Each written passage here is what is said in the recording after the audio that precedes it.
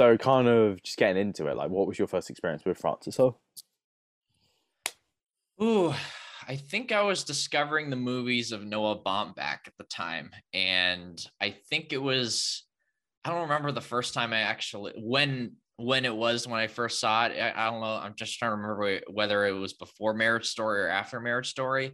I think it might have been before because I hadn't really heard too much about who Noah Baumbach was. And I was still kind of getting into movies. And I mean, Marriage Story came out, what, 2 years ago, three Yeah, years ago now? Oh my God, I'm really old. nearly 3 years. Fucking hell, yeah, nearly 3 years ago. Yeah, Wow. yeah, yeah. Are we allowed to swear in on this show? Because a lot of the Oh yeah, quotes I bro, wrote down. Yeah, bro. because It's a fine, lot in my notes, a lot of the quotes I wrote down, there's just a lot of swears. There's just a lot of swears. There's a lot of dirty jokes. mate. It's absolutely Um. not a problem.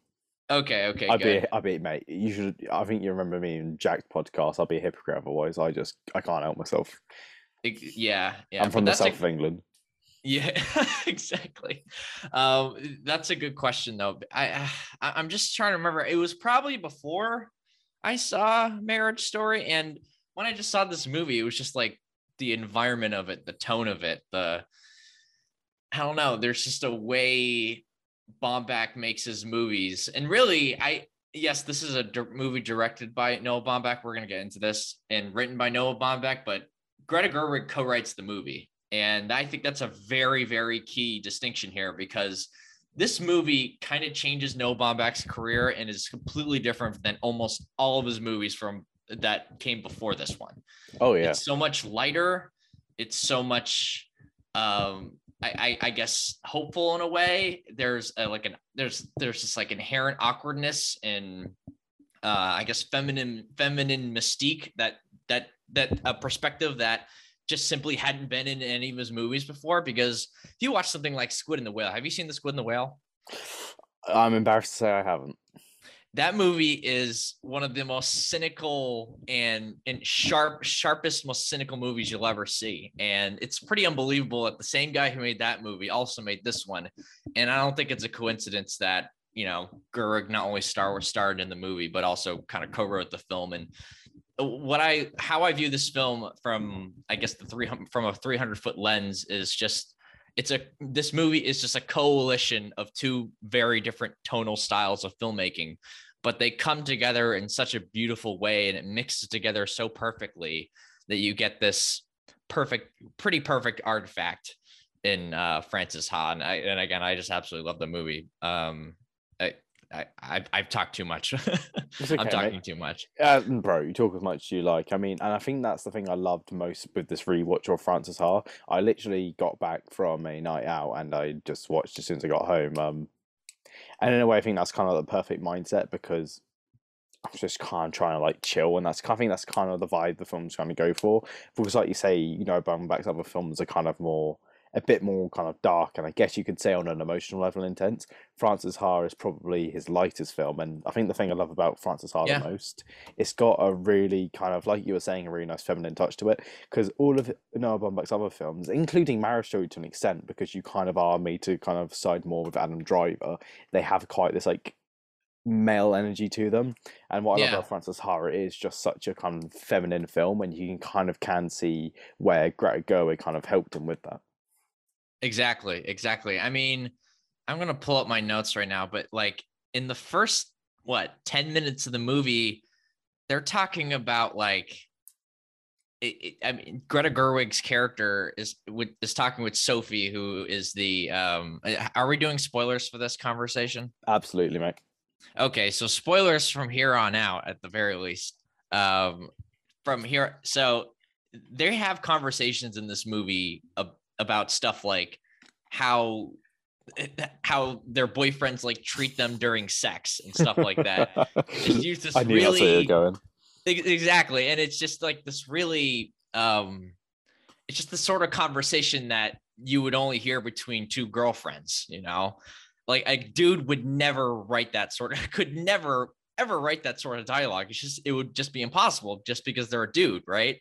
And in that scene is just so it is just to me it just kind of encapsulates what makes this movie so much more different than um all of Baumbach's other films. And it's just I don't know, that like that scene really kind of blew me away in that sense. And in that particular scene we're talking about, there's an amazing bit in it which then comes back about 30 minutes later in the film, which I love. They're talking about the fella that this what's Francis' friend's name called again? It's Sophie. They're talking about Sophie.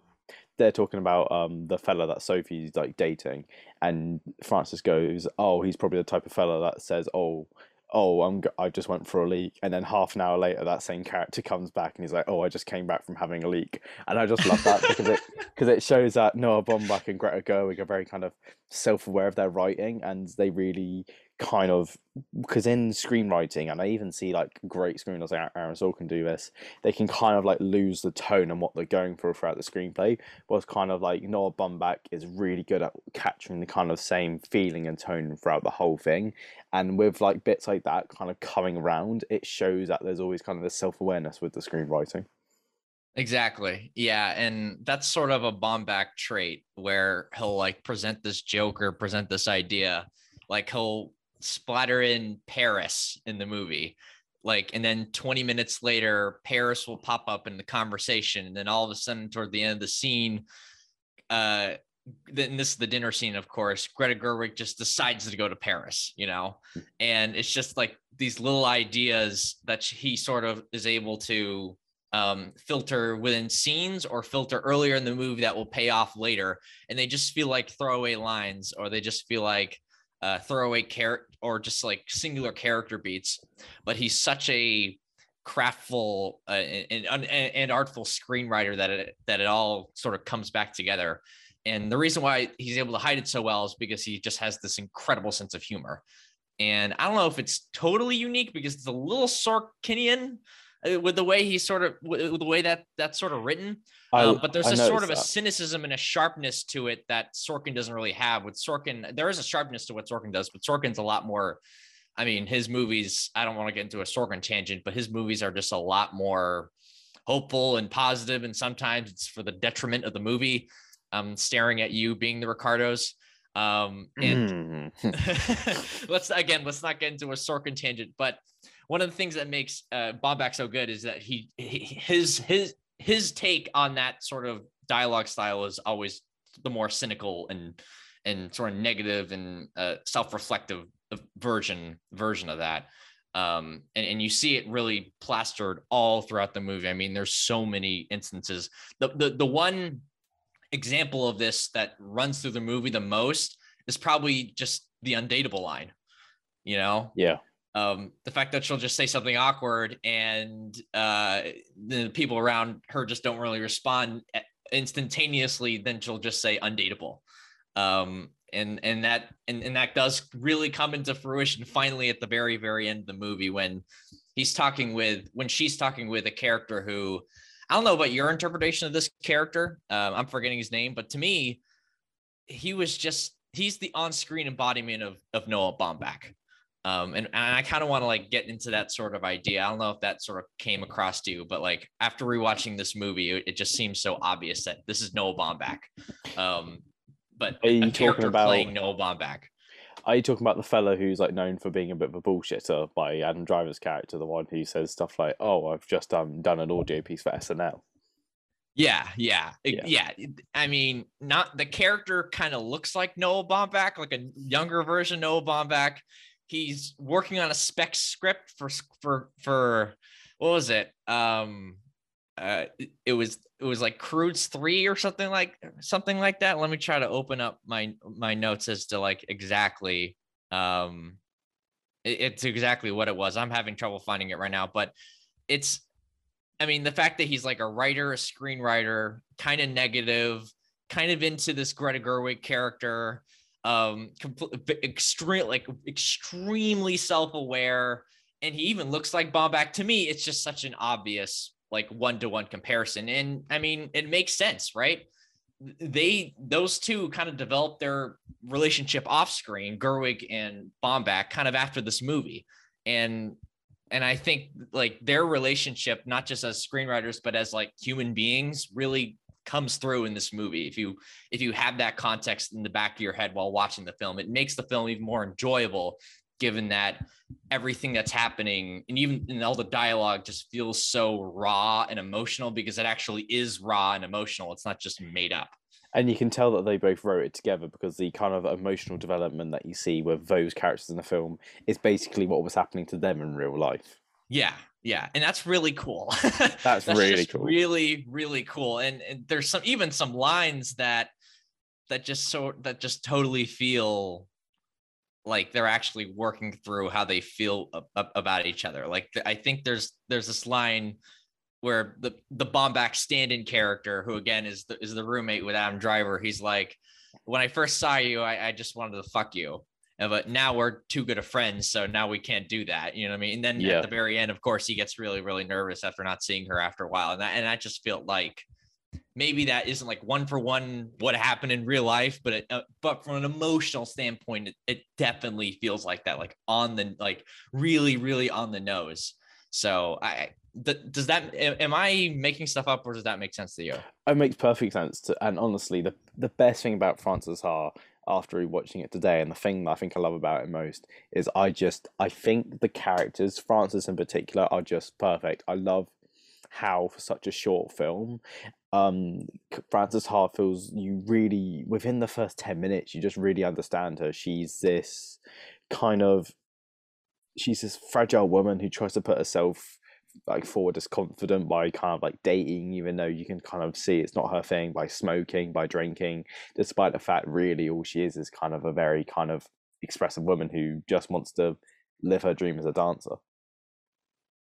Yeah, yeah, exactly. And it's such a strong movie about, trying to figure out where you are in the world at 27 years old, or in your mid to late 20s, and you're not in college anymore. You're getting to an age where people sort of expect you to settle down and kind of have a more, I wouldn't say conventional job, right? And then she's just trying to, because life has gone, I don't say so fast for her, but life has been so comfortable for her that she doesn't, but it's not until, her roommate leaves her that she realizes that, oh crap, it's not, I'm not in this comfortable, safe place anymore. I need responsibility. I don't have any money. This dancing gig, this dancing life, trying to be a professional dancer, that's not working out for me. I mean, just I have to move from place to place to place all the time. I can't hold down a simple relationship. Like all these things that kind of signify from I guess from an outside perspective, like a normal like person in their late 20s trying to settle down in life, she's doing the opposite, either actively or it's just happening to her without her even trying. So that sort of tension within the movie is the thing that I guess gives it stakes. It's not, you're not just watching someone throw away their life and it feels kind of weird and aloof, right? That there's like, that's sort of the thing that sort of grounds the movie and kind of is the Noah Baumbach angle, like the slightly more cynical angle, that combines so well with Gerwig just randomly dancing around and saying crazy stuff and getting drunk. And again, it's like those two tones that just marry so beautifully. And I think for somebody like our age, this story of a woman who's kind of 27, she's getting to that point now where she has to figure life out a bit, but she has this passion and it's really relatable. Like for me personally, like I've been kind of progressing through work quite quick. And I want anyone who's listening at work now, I love and appreciate my job and I don't want you to fire me, but like I've been progressing at work, but in my life I've always had this dream, but now I'm kind of steering so much like this way, and it can be really intense and stressful knowing whether you should dump this all and kind of go for that, or whether you should appreciate that this isn't working and just kind of move on. Yeah, yeah. And in the end of the movie, it kind of tries to go both ways, right? Because she's still in the company, but she's more of a director and an organizer than an actual dancer, and she might have, and then that sort of, and being able to actually kind of settle down into that one thing, the thing that was presented to her a little earlier in the film, and actually kind of accept her reality in a way like that. Her acceptance is what actually kind of gets her through that thing, which is which is kind of an interesting ending, in a way, because Yeah. it's not like, oh, all of a sudden there's this breakthrough as she had as a dancer, or it wasn't like, because it's hard to say. I think this movie has a hopeful ending, but I don't know if it's totally a positive ending. Do you know I what I was gonna mean? say, I think it's very bittersweet because, like, yeah, on one hand, she's now a bit more secure in life and she's found her ground, but then at the same time, she's just this dream that she's had throughout the whole film is now just kind of gone, and she's just taken an office job with the agency. It's definitely more sweet than sour, because I mean, she does direct the final play, and it's like really good, and it does reflect her personality, just sort of the strange choreography of that entire final dance. Does that make sense? Yeah. And so it definitely works on that level, and it definitely envisions this brighter future for this character, which is again something that Baumbach just didn't really do in his earlier movies, and has shifted away from that, dramatically in this movie, and then slowly has done so with each film, including Marriage Story. When I think we're going to talk about the movie even more, as our conversation deepens. But yeah, it's just I found it to be a really, really interesting ending. I kind of forgot sort of where I knew how it landed, but I forgot like sort of how it felt when it landed. You know what I mean? And like you said, I love how it kind of ends on a really subtle and quiet note. Like it kind of just the end kind of like dwindles upon you. It's not like she doesn't get like some like great like director doesn't discover her and she becomes like the number one dancer in the world. Like I like how the film almost has a message of like sometimes in life you won't achieve the exact dream you wanted, but you can do something else and still be happy. Yeah, yeah, exactly. And it's obviously it's a movie about finding happiness, finding that inner peace, and she really spends the almost for like an hour of the movie just trying to find that, especially after her roommate Sophie decides to leave the room, no longer be her roommate, and like that's the thing, that's the moment that sort of sets this whole movie in motion. But even before that, I mean, it's just I love, maybe my favorite scene in the whole movie, or montage or collection of scenes. It's kind of hard to explain. It's just the first 2 minutes of the movie where it's just a bunch of very, very short clips and montages. And the reason why it might be my favorite aspect of the film is just because like it establishes so much. It establishes both these characters without knowing their names. It establishes their relationship. It establishes the tone of the film. It establishes their I mean, the visual style of the movie. It just does so much in just a 2 minute span. And when a movie can do that and can sort of teleport you into its world without like even feeling like it's trying, and doing it in just such a brisk period of time, that's when you have something special in your hands. Oh yeah. And that's kind of the and something just kind of like near like kind of stay back to the start. Something that Noah Baumbach and Greta Gerwig have this immensely talented skill at, which I will be forever jealous of as somebody who was an aspiring screenwriter at one point. They make setting up characters through dialogue just looks so easy. Like this is an hour and 22 film, and all of the characters kind of get established, and we know what they are and what they're about, and where Greta stands with where sorry Frances stands with them within like the first 20 minutes. Yeah. Yeah. I mean, really, the first 2 minutes we understand, and I wrote about this a lot in my notes.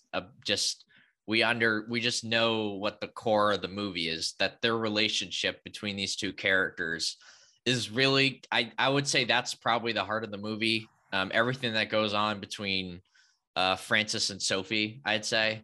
And I know Sophie goes in and out of the movie, but she's the one character who is in the opening scene and is in pretty much the last scene of the film.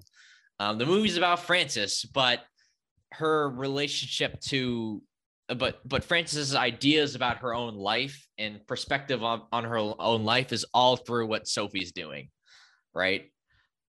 Because Sophie's accomplishments and what's happening to Sophie throughout the movie is pretty much the exact opposite of what's going on with Frances, and I think a lot of other movies would have just been like, oh, this whole movie will be about how Frances is jealous of Sophie's life, and a lot of the movie is about that. But then there's that really key scene or sequence at the college when Sophie just randomly shows up. And that's one of the things I really like about this movie. Like random things just sort of happen. There's very little anticipation for them to happen. And that's just sort of how life goes. And I think that's what really works. Yeah, exactly. It really works that way. But just with this particular instance, when Sophie just randomly shows up and she gets really drunk and she starts saying, you know, how she's not going to marry this person. And, you know, it seems like she's unraveling her feelings in that way. And by doing that, it's not saying that Sophie has totally changed as a character, or Sophie doesn't like the dude Patch, the dude her fiance. What the movie's saying is that what Frances has been doing for the last hour and just being aloof and making random decisions and being a really awkward 27-year-old who doesn't really have a direction, what she's been doing, it wasn't useless. You know, there's value. There's a strange value into what she was doing and how she was sort of living her life, because deep down inside, as much as having that stability is the more objective right thing to do, it isn't necessarily the only thing you should do. Does that make sense? Makes sense. And just kind of like reiterate, like, I guess Frances Ha is a great kind of coming of age story with this great message, but also just kind of highlights kind of like the little things in life, like the random things in life that we all kind of experience, and these little things in life that get in the way. Like there's that scene in it where she tries to pay using her credit card and they say they only accept debit, and it's hilarious as she tries to sprint to a or cash, and she has to try and find an ATM. And I was just laughing. I was messaging my girlfriend because the exact same thing happened today where we booked a taxi, but this taxi only accepted cash. So I had to sprint to an ATM to withdraw the money and come back. And it just goes to show just kind of how real and grounded Noah Baumbach is with his writing, and how he really just likes to kind of write about life and how great and how shitty life can be at the same time. That also feels a lot like a Greta Gerwig scene too, you know, because think of the scene in think of Little Woman, for example, when there's a bunch of times when Saoirse Ronan's character is just running through the streets of New York, you know, and I mean, running scenes are all over movies, and a lot of great filmmakers do a lot of running scenes, but it is sort of like it's kind of, you can kind of compare the two in terms of not just the fact that they're both running, in terms of what they're trying to project about the character and how you should feel about this character in this sort of moment. Totally, they're similar. But I think the sign of a great filmmaker is that they're able to go on kind of what seems and feels like this totally random tangent, but the movie has enough space to have a scene like that because it establishes these really core things about our characters and about the movie itself so early on, right? Just kind of go back to those first couple minutes when it establishes so many of these things, and then now, because it's done all the dirty work early on and doing it really well and seamlessly, by the way, it has room to have scenes like that when the Greta Gerwig character, Frances Ha, is literally like, oh wait, I need cash, so I'm just gonna book out of here and start sprinting to the nearest ATM, and it's going to take much longer than it should, and I'm going to fall on the way back, and you know, all these sort of natural things and all these like little quirks that sort of get us even more attached to our character and into the film.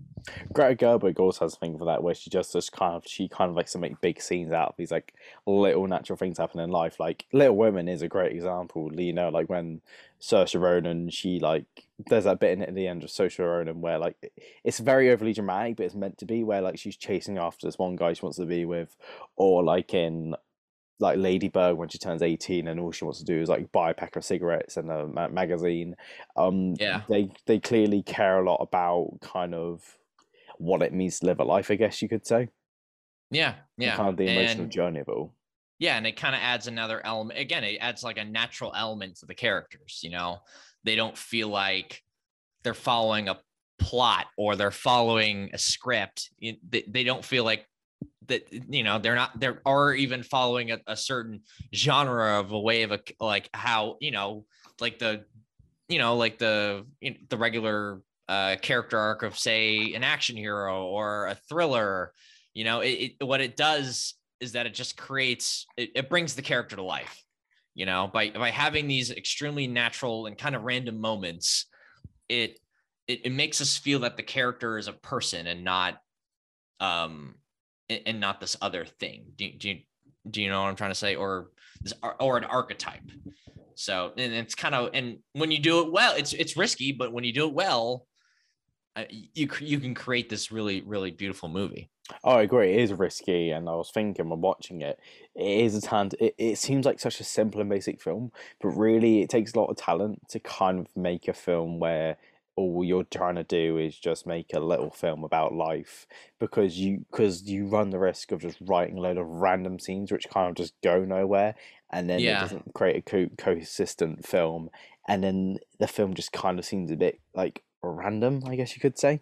Yeah. Plotless. And I mean, I think that's what some people felt with something like, we were talking about this a little earlier before the show, like Licorice Pizza, right? Because this Yeah. movie in Licorice Pizza, I Exactly, guess, is that's a kind really of good similar in the example. way And Once that Upon a they're Time in both Hollywood. plotless. What? Once Upon a Time in Hollywood's also one that springs to Yeah, mind. yeah, exactly. Like these plotless movies that, I mean, it's riskier because it's harder to write. It's harder to write in a more, I guess, coherent way for the characters, and you could sort of get lost in the sauce of what you're doing when you don't have a structure to go by. But if you're able to sort of, I don't know, stay on your toes in a way and keep the themes of the movie in your head and understand that character is the most important aspect because of that type of movie, because if the character isn't good or interesting, you're just going to be bored for 2 hours. But if you can create them in this sort of unique light while also shed your ideas onto them, you can create, I mean, the ceiling of your movie, you can blast right through it because you're not going by the conventions of a normal plot driven movie. Yeah, Does that make sense? Yeah, you know what I mean? makes perfect sense. And things with audiences, I think, and even critics to an extent, they do sometimes struggle with plotless films because they kind of don't know like what to make of it or how you're meant to feel about it. Like it reminds me of how, not everyone's overwhelmed by Licorice Pizza, how people had a hard time Once Upon a Time in Hollywood. The only like plotless film out there that I can think of which everybody just adores is like Pulp Fiction. Yeah, Pulp Fiction is actively plotless. Like that movie actively does things and actively has twists. And it's not even told in a straight way. You Yeah. know, I think there was a plot there, and then Quentin, or maybe there. I guess if you could put it in order, there might actually be a plot there. But then he literally decided, let's move the third act and make it the first act, and and do all these like machinations, sort of like that. But that is a good example. But I mean, there obviously are tons of other sort of quote unquote plotless movies, but they're not really coming to my head. Lady Bird, I would say that's a plotless movie. That's a fair. I mean, it does follow I guess a sort of like an arc from point A to point B. You know, like the beginning of your senior year to when you first start college, but there isn't anything, I guess, concrete in between. No, You there know, isn't. like her actions are her actions, and I mean the only timeline it follows is again like the school days, you know, like so I don't know, it's just again that's another Greta Gerwig film, and I think it's brilliant. I mean, Greta Gerwig, I don't know, but to me, she's one of my favorite filmmakers and people in Hollywood. Period. I mean, Oh, I love Greg Gerwig. I think Little Women's a 5-star movie. I think Lady Bird's a 5-star movie. I think this is a 5-star movie. I just have so much respect, and just the way she's able to, I guess, shine a light on characters and her tone. And there's this constant optimism, but there's enough thoughtfulness and pessimism that it isn't, you're not watching like a kid's movie, you know? So there's just like, I don't know, the way she's able to just combine everything. It's just really hard to sort of describe what attracts me to her films and her filmmaking. Something I want to ask everybody's seen this. Like, what did you make of it being in black and white? Because I was watching it and I was trying to, I can't say I already had a problem with it, but at the same time, I was trying to figure out why it is black and white, like why they made that kind of creative decision. You know what? I honestly have trouble figuring out exactly why it was black and white, but I think it's probably the most beautiful movie Baumbach has made.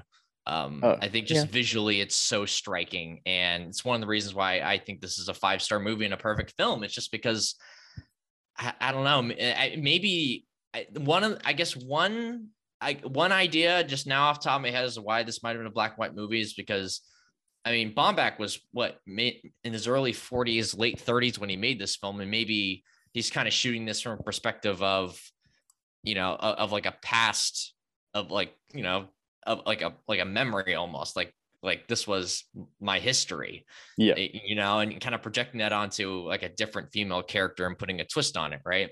But I don't know. To me, it just works visually. I just think this is such a beautiful, striking movie. It's also very obviously shot in film as well, which I think that was definitely sort of a choice that it made. I absolutely love that. I loved it. Well, I loved it as well. It creates this even more sort of tactile feel to the film, and it just works really perfectly. And again, I think this is the best movie visually he's ever made. He's a very underrated technical director.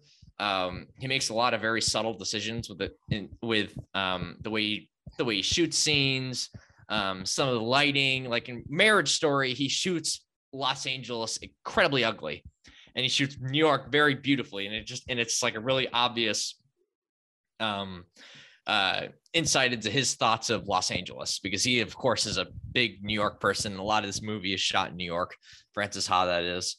And I don't know. I just if you can shoot New York beautifully, you're probably a really good filmmaker, because there's so many of the great filmmakers have shot in New York in completely different ways, but none of them are wrong. Like Spike Lee shoots in New York completely different than Woody Allen does, and it's still incredible to look at. And this movie kind of puts its own spin onto that as well. So I don't know. I just think this is the best movie visually he's ever made. I know it's a much more basic answer, but maybe the film's self-aware of the fact it's like a simpler film, so kind of black and white, kind of what's the word? Foreshadows that. Yeah, that's interesting. I don't know. People use, I mean, filmmakers use black and white for all different sorts of reasons.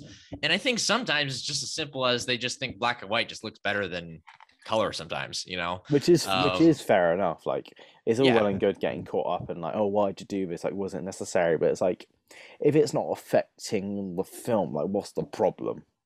Yeah. When I hear interviews with filmmakers, sometimes they say, oh, I just shot this in black and white because I just thought it looked really good in black and white, And that's fair enough in my opinion. or they say I prefer watching films that are just in black and white. This past year, there were a ton of movies in black and white.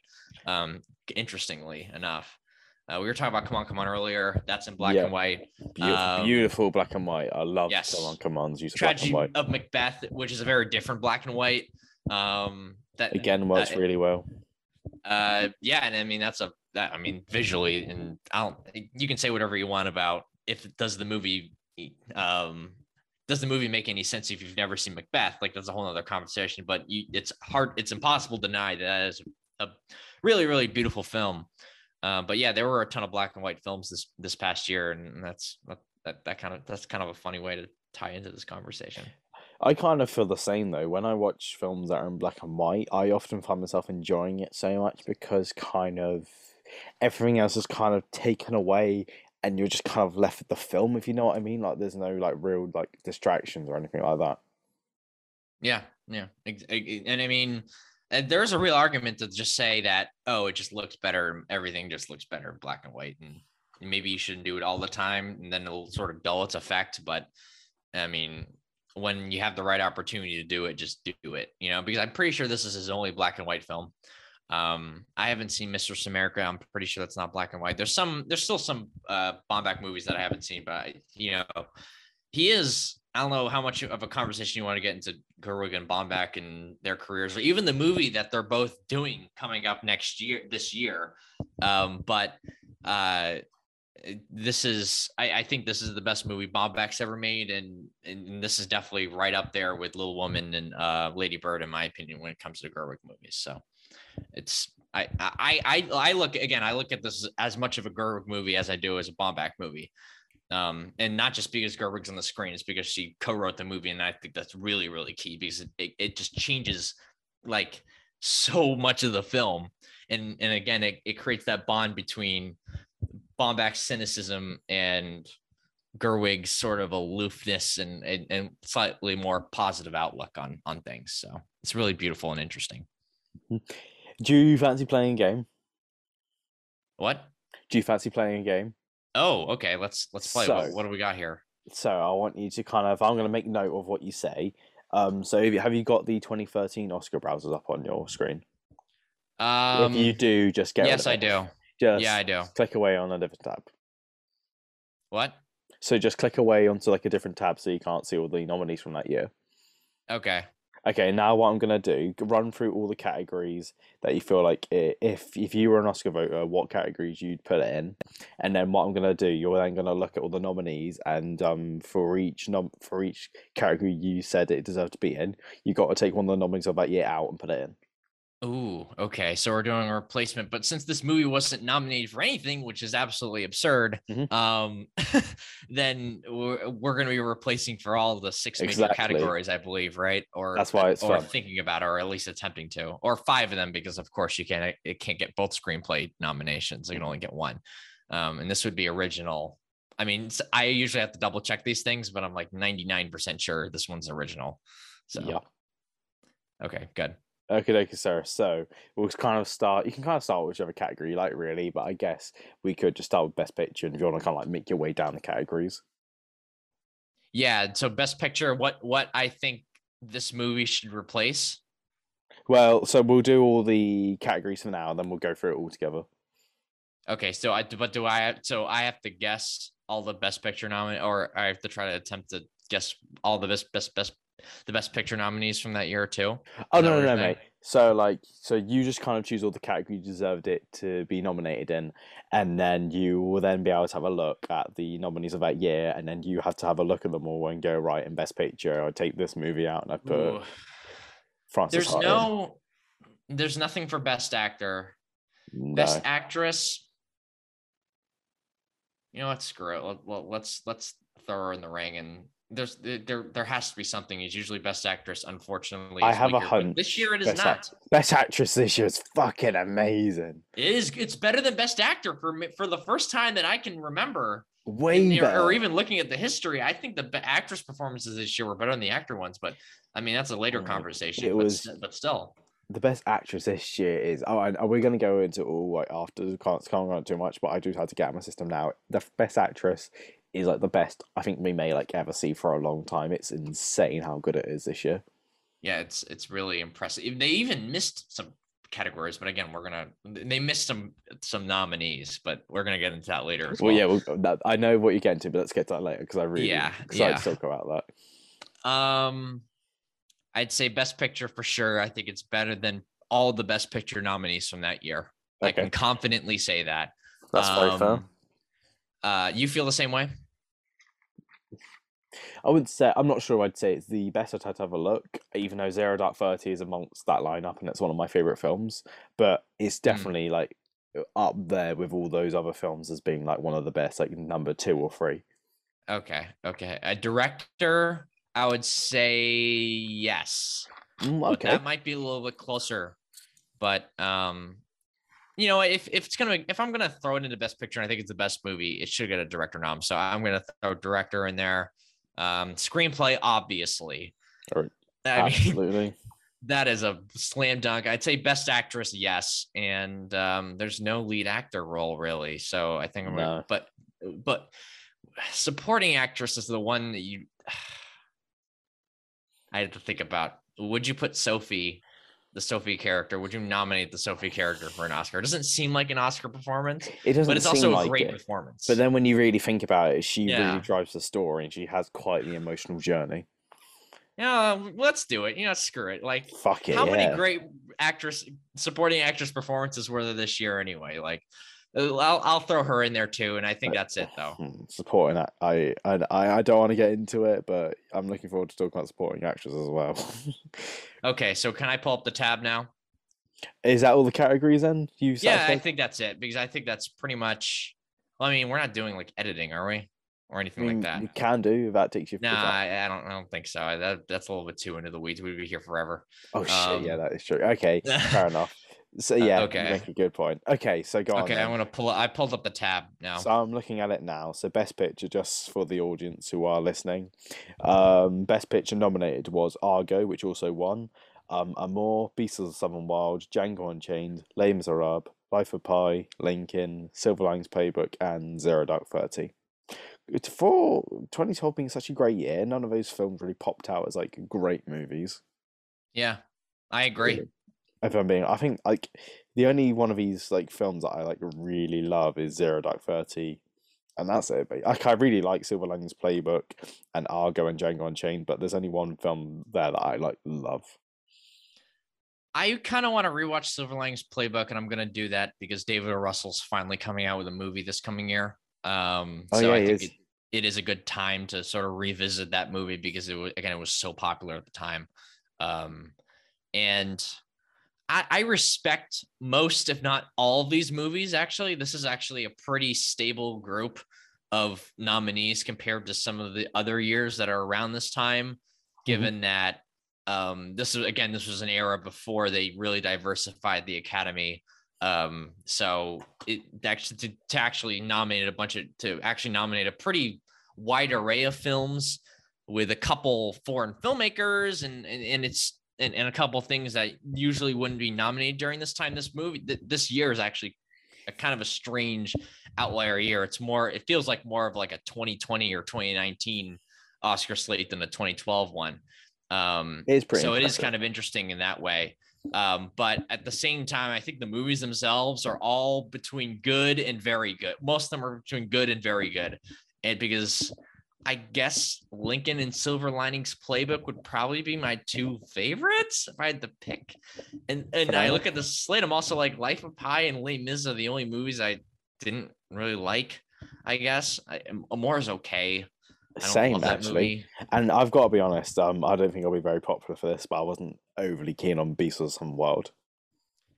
I kind of want to rewatch that to be honest. I do remember seeing it, and I think it's a really beautiful movie, and there's just I don't know, there's like a really visceral aspect to it that I really respect.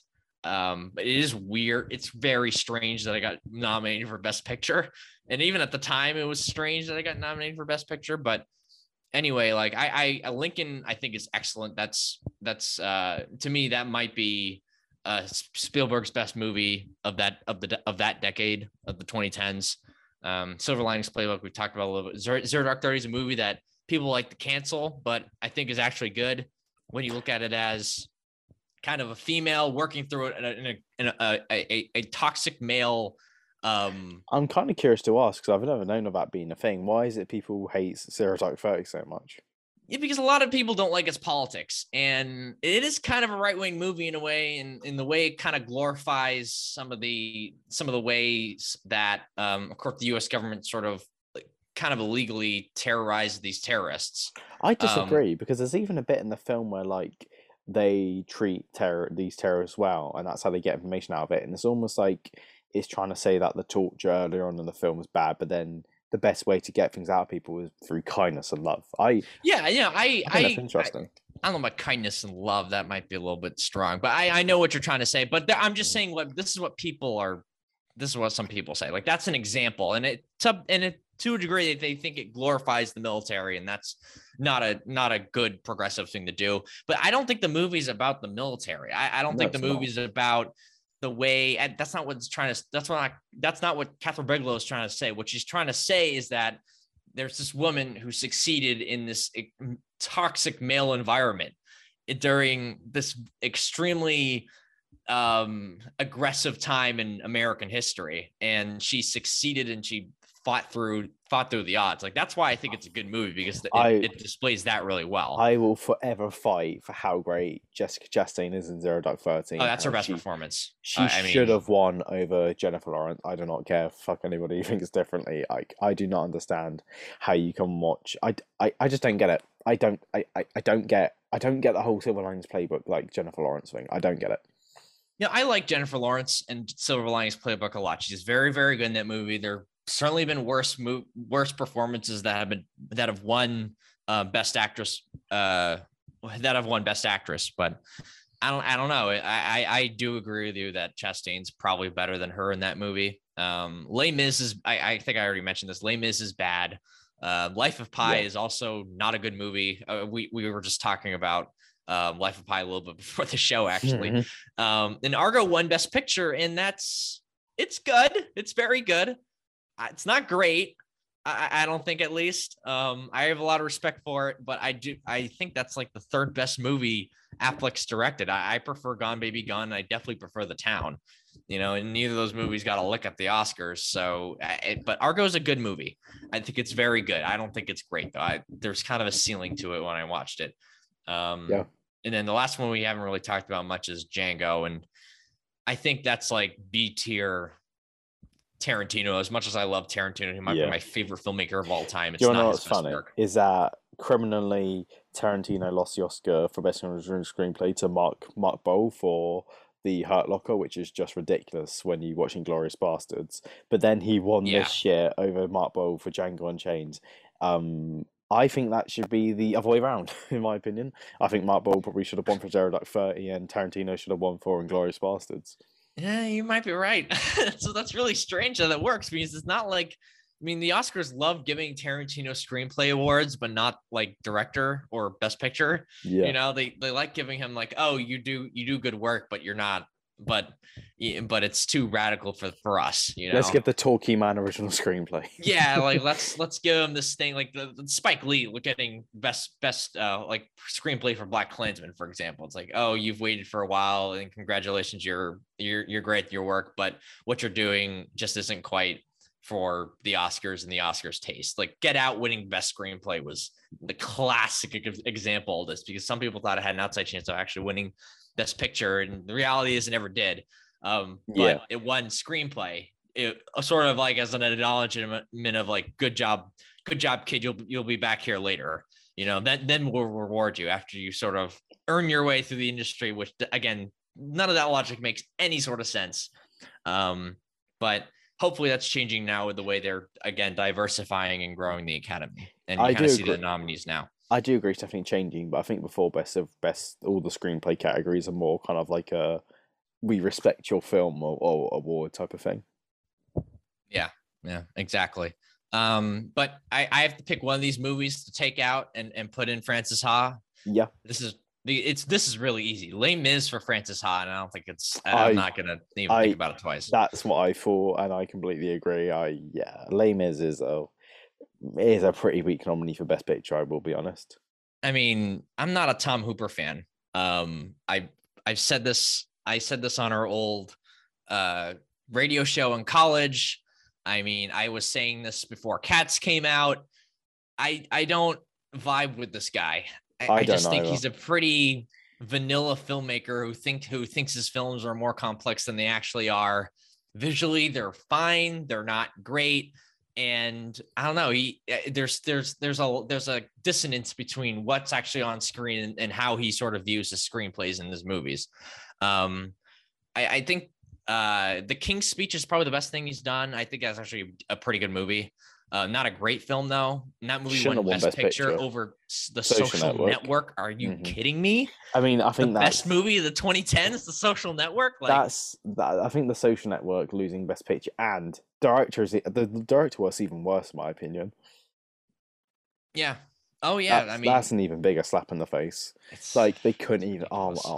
It makes me feel sick to think. It actually, like, I know it might sound stupid, but I just love Fincher so much. It genuinely like makes me sad to think he just so should have won Best Director and it just didn't happen. It makes me think if he couldn't win for like one of the best directed films I've ever seen, is he like ever gonna win?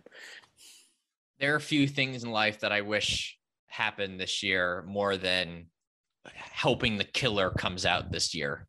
David Fincher's upcoming film I'm about a excited for killer that. starring Michael Fassbender. I I'm am so excited. He's going back to like his psychological. I can't wait. I can't wait for that. Yeah, I loved Mank. I feel like I am in the vast minority of loving Mank. Mank's awesome movie. I will defend that movie to the death. I do like But Mank a lot. I wouldn't. I don't love it, but I do like it a lot. I can definitely. I love. I really. I've seen it a few times. A lot of people say it's not very rewatchable, but I've got to say I do find it rewatchable. I find it incredibly to watch. I thought it was a lot better on the second watch. The first watch I thought it was okay. Oh, this is good, but not great. And then the second time I watched, I'm like, wow, this is actually another masterpiece from David Fincher, arguably the best living filmmaker right now. Yeah. But anyway, let's try to get the train a little bit more on the tracks Yes. here. So moving on to you, best director. So we have Ang Lee, who won Life of Pi. Michael Haneke for Amour, Ben Zeitlin for Beasts of Southern Wild, Steven Spielberg for Lincoln, and David Russell for Simon Playbook. This was the crazy year where Ben Affleck, who went everywhere else, got snubbed for the director nomination, and where I feel like such a dick. What's the female director of Series Art 30 called? Catherine Bigelow. Catherine Bigelow, that's it. Catherine Bigelow also got snubbed when she was nominated everywhere. So the Academy had it pretty rough this year. So I think in a way it might even be easier for you to decide who you would take out of Best Director. I think Haneke actually does a pretty good job of directing Amour, which is that sounds like a strange thing to say because Amour is just like okay. Who would I take out here? I think I know who I would. I think it's Ang Lee. I know he won, but I think it's Ang Lee. Fair enough. I would say Ang Lee. Ang Lee is probably my second. I might actually go with Ben Zeitlin for Beasts of Southern Wild. I don't know. I don't have a great feel for that movie, so I just wasn't confident in saying let's take this out. I've seen it, but it was just like I kind of saw it on a crappy screen, and it was like 4 years ago, 5 years ago, even. Like I don't have a great feel for that film, but Life of Pi, I don't know. I don't think the visual palette Ang Lee has sort of fits really well with the story, and it's kind of not a clunky story, but it's like it's a really overly cheesy kind of movie. Not cheesy, but overly, I don't know, kind of overdone. I don't know. I just didn't respond to that movie really at all, and it's really strange that he won for that movie. Like, what the heck? It just doesn't make any sense, especially since he won for Brokeback Mountain, which is actually a really good movie. I love Brokeback Mountain. Yeah, I don't know if I quite love it quite as much as other people do. It's probably a little bit too slow at parts for me, but it's a very powerful film. But if I had to take out one guy, it'd be actually the person who won. It would be Ang Lee for sure. Yeah, he would be my second. So shall we move on to Best Actress? Yeah, let's do it. So your winner for that year, as we were discussing, was Jennifer Lawrence for Silver Linings Playbook. Then we got Jessica Chastain for Zero Dark 30, Emmanuel Riva for Amour, Quvenzhané Wallis for Beasts of Some World, and Naomi Watts for The Impossible. Which one do you take out? This is hard. It's actually not a bad lineup. This is actually a pretty good lineup for Best Actress, I gotta say. Quvenzhané Wallis, that was a huge deal at the time when she got nominated, and that was a pretty incredible performance. She kind of carries the movie in a weird way, even though she was 8 years old when they shot that. Yeah, really young. Crazy. And Emmanuel Riva, she's great in Amour. She kind of has to carry the emotional weight of that movie too. So I don't know. I love that, but I definitely don't think it's Chastain or Lawrence. I think they both were very deserving nominees that year. I think Lawrence, you could make a case that her performance was just like kind of over the top and overly loose. And some people just flat out don't like Jennifer Lawrence as an actress. I think that's kind of an overreaction. I think she probably is a bit overrated, but I think on the whole, she's very good at her job. No, I disagree. No, yeah, I agree. I was about to say, no, I disagree. No, I do agree. Like, I'm not, like, head over heels in love with her as an actress, but, like, I think she's a perfectly good actress. I haven't got, like, any complaints about her. I don't want to go too much on a Jennifer Lawrence tangent, but I think a lot of the problem with her career and the reason why she has probably had more poor performances than good ones is just like some of the career choices she's either been forced to be in or she's just flat out made. Like, spending all that time making those X-Men movies really sort of hurt her in her career. I think like most of those movies weren't very good, and it kind of took up any sort of space. Oh, and combine that with, when you put that into sort of perspective, then it kind of doesn't allow her to kind of sort of branch out and do more interesting dramas. You know what I mean? Especially when you're stuck in like a bad superhero franchise. Does that make sense? Makes sense. And so, in like the Hunger Games series, like she was stuck doing 4 Hunger Games movies, and one of those movies are good, and like that's a lot of time that she just used up on these franchises that frankly didn't really work. So it like when she makes Joy and that movie ends up not being very good, now all of a sudden we're creating this perception that she actually isn't a good actress, when I think in the reality of her situation is she's a good actress. She's just been kind of saddled with this mediocre career and saddled in these mediocre movies for I'd say heck the most part of her career. Like she hasn't had that many movies where you're like, oh wow, amazing film that was led by Jennifer Lawrence. Like Silver Linings Playbook is like kind of an exception to the rule in a way. Oh yeah, so like I mean, it reminds me of Adam Sandler because I know it's a controversial thing to say because he does a lot. Yeah, Sandler. Movies. Yeah, but Sandler. That's like that is a conscious decision to just make stupid comedies with his family on vacation. Like he kind of like. I mean, when you have certain priorities, like that's a little bit different situation. But I do agree that kind of the outcome is kind of similar. So I take it you're not a huge fan of Hubie Halloween. Oh no, I think it's up there, The Godfather, mate. You don't know what you're talking about. It's a great film. I actually did see Hubie Halloween, and I have a lot of respect for that movie. It's just like it just goes for it, and it's hysterical. Maybe that's because I'm actually from the Boston area, but anyway. Shall we choose who we take out Best Actress? We haven't mentioned Naomi Watts in The Impossible. The Impossible's like sneaky good. Like, that movie's actually pretty good, and she's great in that film. So I'm actually not going to take her out. You know what? People are going to accuse me for being a hater of young actors and actresses, but I think I'm taking out Wallace. Oh, you cruel thing. I know I'm a cruel thing, but I just think that was the weakest of the 5. If I had to pick, and even though I do have a lot of respect for all these performances, but, I just think that I can't justify not putting Gerwig on this list. I just can't, because I think she's at least as good as everyone else here. Would you agree? Well, no, I definitely agree. I mean, I'd be between Quvenzhané Wallis and Naomi Watts. I'd probably go with Naomi Watts though. Only just like it's not really. Like, have you seen The Impossible? I have seen it, and like she's great in it. Don't get me wrong, but like I'm just looking here. Like whilst I'm not behind the win. I think Jennifer Lawrence is by far and away nomination worthy. Jessica Chastain, I'd probably give the win. Emmanuelle Riva's fantastic. Quvenzhané Wallis as a young actress completely carries that film, which is already a great film. And then it kind of leaves Naomi Watts, and I'm kind of like, I think I had to choose. Like it doesn't like it's a really good lineup, and I don't like having to do it, but I probably would go Naomi Watts. Yeah. Do you want to feel old? Oh God, go on. This was okay. So this was the Oscars from 10 years ago. She was probably about 8 years old when that movie came out. She's probably about to graduate high school now. Think about that. Oh Jesus! I mean, how old are you? I'm 22. She's not that much younger than me. I think she's my age. She might be like a year younger. I'm 19. I turned 20 in May. Oh, you're only 19? Wow. I had no idea. We're learning all sorts of things on the podcast. What did you think I sounded? Looked older? Or? No, I thought you were at least my age, if not older. I don't know. Wow. I just sort of figured that. Yeah. Interesting. Well, I mean, it's interesting though, because I probably would have thought you were younger, to be fair. I think cultures often do find it hard to, obviously you're American. Yeah, I'm but I into it. look younger. I mean, everyone thinks I'm younger anyway. I don't even know if it's a culture thing and more of just like a I look young thing. I do Because come I do across look as young.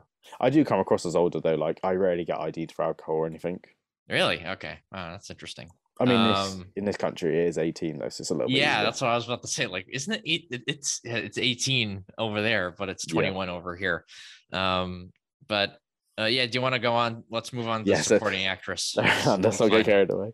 Best supporting actress. Not a very good lineup, I'll be honest. So your winner, Anne Hathaway for Les Miserables, Yeah. and then the rest of the nominees: Amy Adams for The Master, Sally Field Lincoln, Helen Hunt The Sessions, and Jackie Weaver Silver Linings Playbook. I have not seen The Sessions. Have you? No. So because of that, we are going to pretend Helen Hunt um wasn't nominated and it was someone else who was good enough to be nominated. Okay. Okay, that shouldn't exist. Jackie Weaver is very good in Silver Linings Playbook. Not as good as Robert De Niro though. So that is something to sort of at least keep in mind. Sally Field, I'm not a huge Sally Field fan, but I mean, as the wife of Abraham Lincoln, like you kind of need you needed someone of Sally Field's energy to play that part. So it actually kind of weirdly fits. In that, the fact that she even was nominated. Amy Adams is kind of incredible in The Master. That's one of her best performances, I think. Have you seen The Master? I'm really embarrassed to admit I haven't. So The Master, the Master is insane. I would suggest that you see it. It's one of the best made movies. It's not particularly my favorite or even my favorite Paul Thomas Anderson film, but it is one of it's objectively one of the best made films and has some of the best sequences of the previous decade, I should say. And it's incredible that movie didn't get nominated for Best Picture. It's a Paul Thomas Anderson movie starring Philip Seymour Hoffman and Joaquin Phoenix, and it barely got a whiff at the Oscars. Just unbelievable. And Amy Adams plays this very messed up role, and it's just kind of it's just mesmerizing what she does in that movie. So she's definitely going to stay on the list for me. Anne Hathaway and Les Mis, just no, thank you. You know what? I'm just going to take out Anne Hathaway for Les Mis. I'm going to take out the winner. To me, that's probably the worst of the performances here. You know, it's not like Jackie Weaver was incredible or Sally Field was even incredible, even though I actually think Sally Field's pretty good in Lincoln. I think Anne Hathaway and Les Mis, I think nothing about that movie really works. And when in doubt, take out Les Mis, I say. And I'm going to definitely put our girl Sophie on there instead. I love how you unapologetically just don't like Les Mis and just happily take Anne Hathaway out. I mean, do you like Les Mis? I don't think you do. I don't. No, I don't. I don't like it at all. But I probably would. I'd say Anne Hathaway is probably the best thing in that film. Really? Okay. Yeah. Maybe I'm not remembering Les Mis well enough. That would, but like, I think I'm okay with that because Anne Hathaway has needed to win Oscars earlier and probably deserved to win an Oscar for something like Rachel's Getting Married. Much better performances that she'd had. Like. I want her to at least be remembered for a movie that's actually good. What the fuck does Anne Hathaway actually do though these days? Like, not to be arrogant, but it doesn't seem. No, she's made some tough decisions lately. I will agree with you there. She's been in some bad movies. Man. Talk about someone who's also in a bit of a rut right now. Amy Adams is just on a cold streak right now. Woman in the Window. Yikes. I'm a big fan and supporter of Vice, but like. Hillbilly Elegy, Woman in the Window, Dear Evan Hansen. I think. Yeah, Dear Evan Hansen. I forgot about that. I know you're not gonna like me. I didn't love it, but I quite like Dear Evan Hansen. I'd put it up with the same enjoyment level I had for In the Heights. Really? I get it's a bit dumb and whatnot, and it's Ben Platt being cast as ridiculous, but I really don't. I'm surprised. I never saw Dear Evan Hansen, to be honest. I skipped it because I saw the trailer and I thought it was horrible, and then everyone said it was horrible, and I'm like, what's the point of seeing this thing? I mean, I saw 90 something odd movies last year, so that came out last year. So I if I can press the skip button on a couple if I just do not need to see this thing. And there were a million musicals last year out anyway. So There were so many great musicals out last year. I yeah. think it's such a shame that the Oscars only recognise one Best Picture, which we will get to.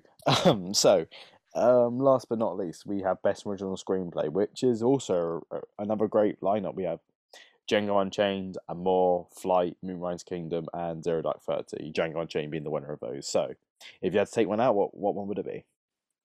I don't, for whatever reason, I don't have the screenplay noms out that year, so I'm going to pull it up right now. Give me 1 second.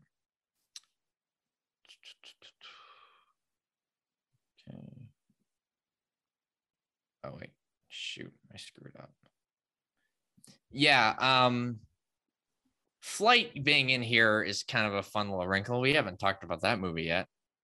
Oh no, we haven't. Oh, Moonrise Kingdom. Moonrise Kingdom is definitely one of the 8 to 10 best movies of that year, by the way. That's an incredible movie. I love that film. I saw Moonrise Kingdom when I was like 13 and I just did not get it. Well, you were 13. I mean, if you watch it now, I probably do have to watch it again. I'm telling you, if you watch that movie now, it's one of my favorite Wes Anderson movies, to be told. That movie is a real soft spot for me. Just an incredible coming of age story. I mean, Fantastic Mr. Fox is like one of my absolute favorite films, but apart from that, I've never connected with any of his work. Like Grand Budapest Hotel, I really didn't like. Really? I thought French Dispatch was like all right. I liked it, but I love his films for the most part. I mean, there's like been a couple that I haven't totally connected with, but like I have a lot of respect for the French Dispatch, even though I don't think that's necessarily his best work. Moonrise Kingdom's amazing. Grand Budapest Hotel is kind of a masterpiece. I don't know. I'm a huge fan of this guy. The Royal Tenenbaums is a really, really interesting and really good film. It ages much better in my head every time I think about it. So I'm a big Wes Anderson person. I think I've seen all his movies except for one. So, big fan of his.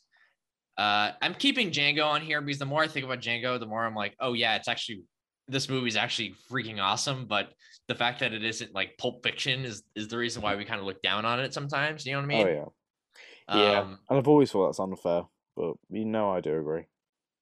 Yeah. I don't know if I don't know if the screenplay is not what it makes them more good. I think it's the performances. I don't really.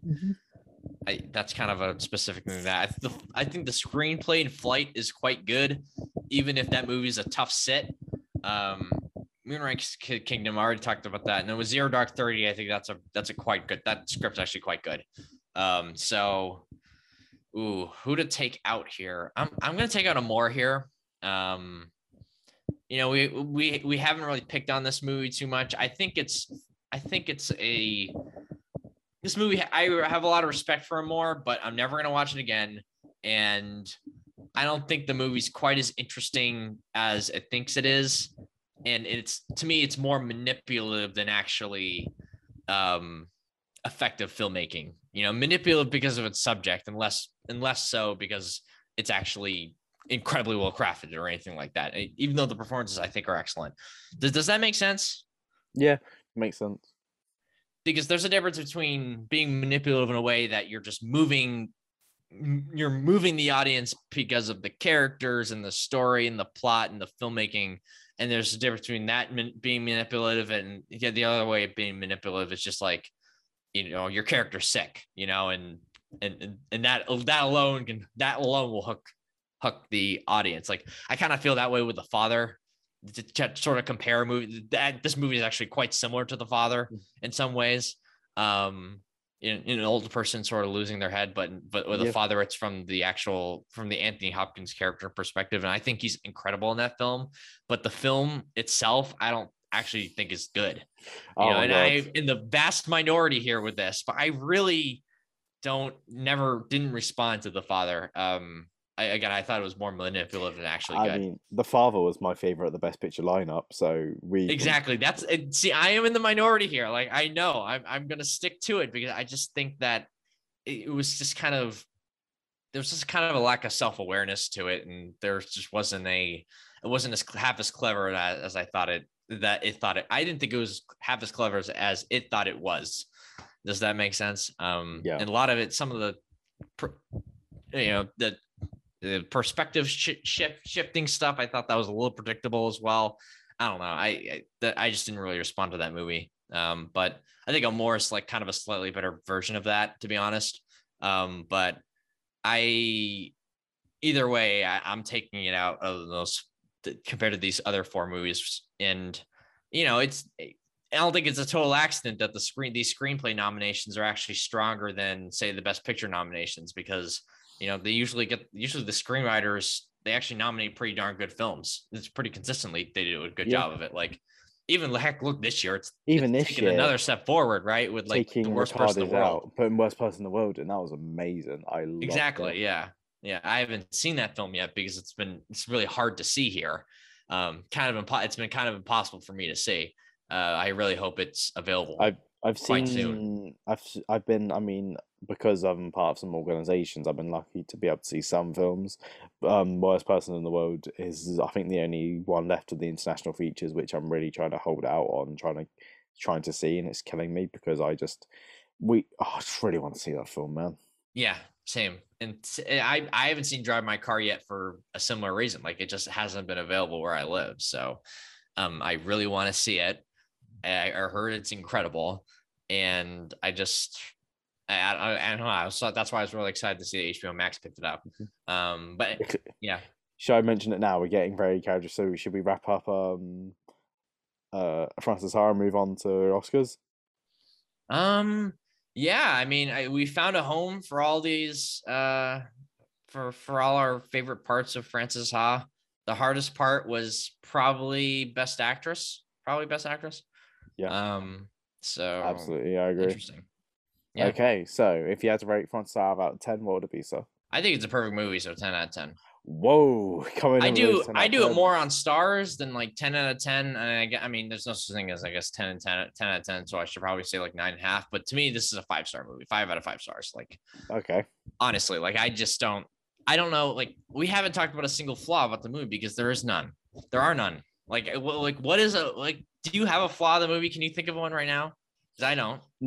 No, I don't. So I don't like to say 10 out of 10 often, because I think that's for a very, very particular films. It's darn close. So I'm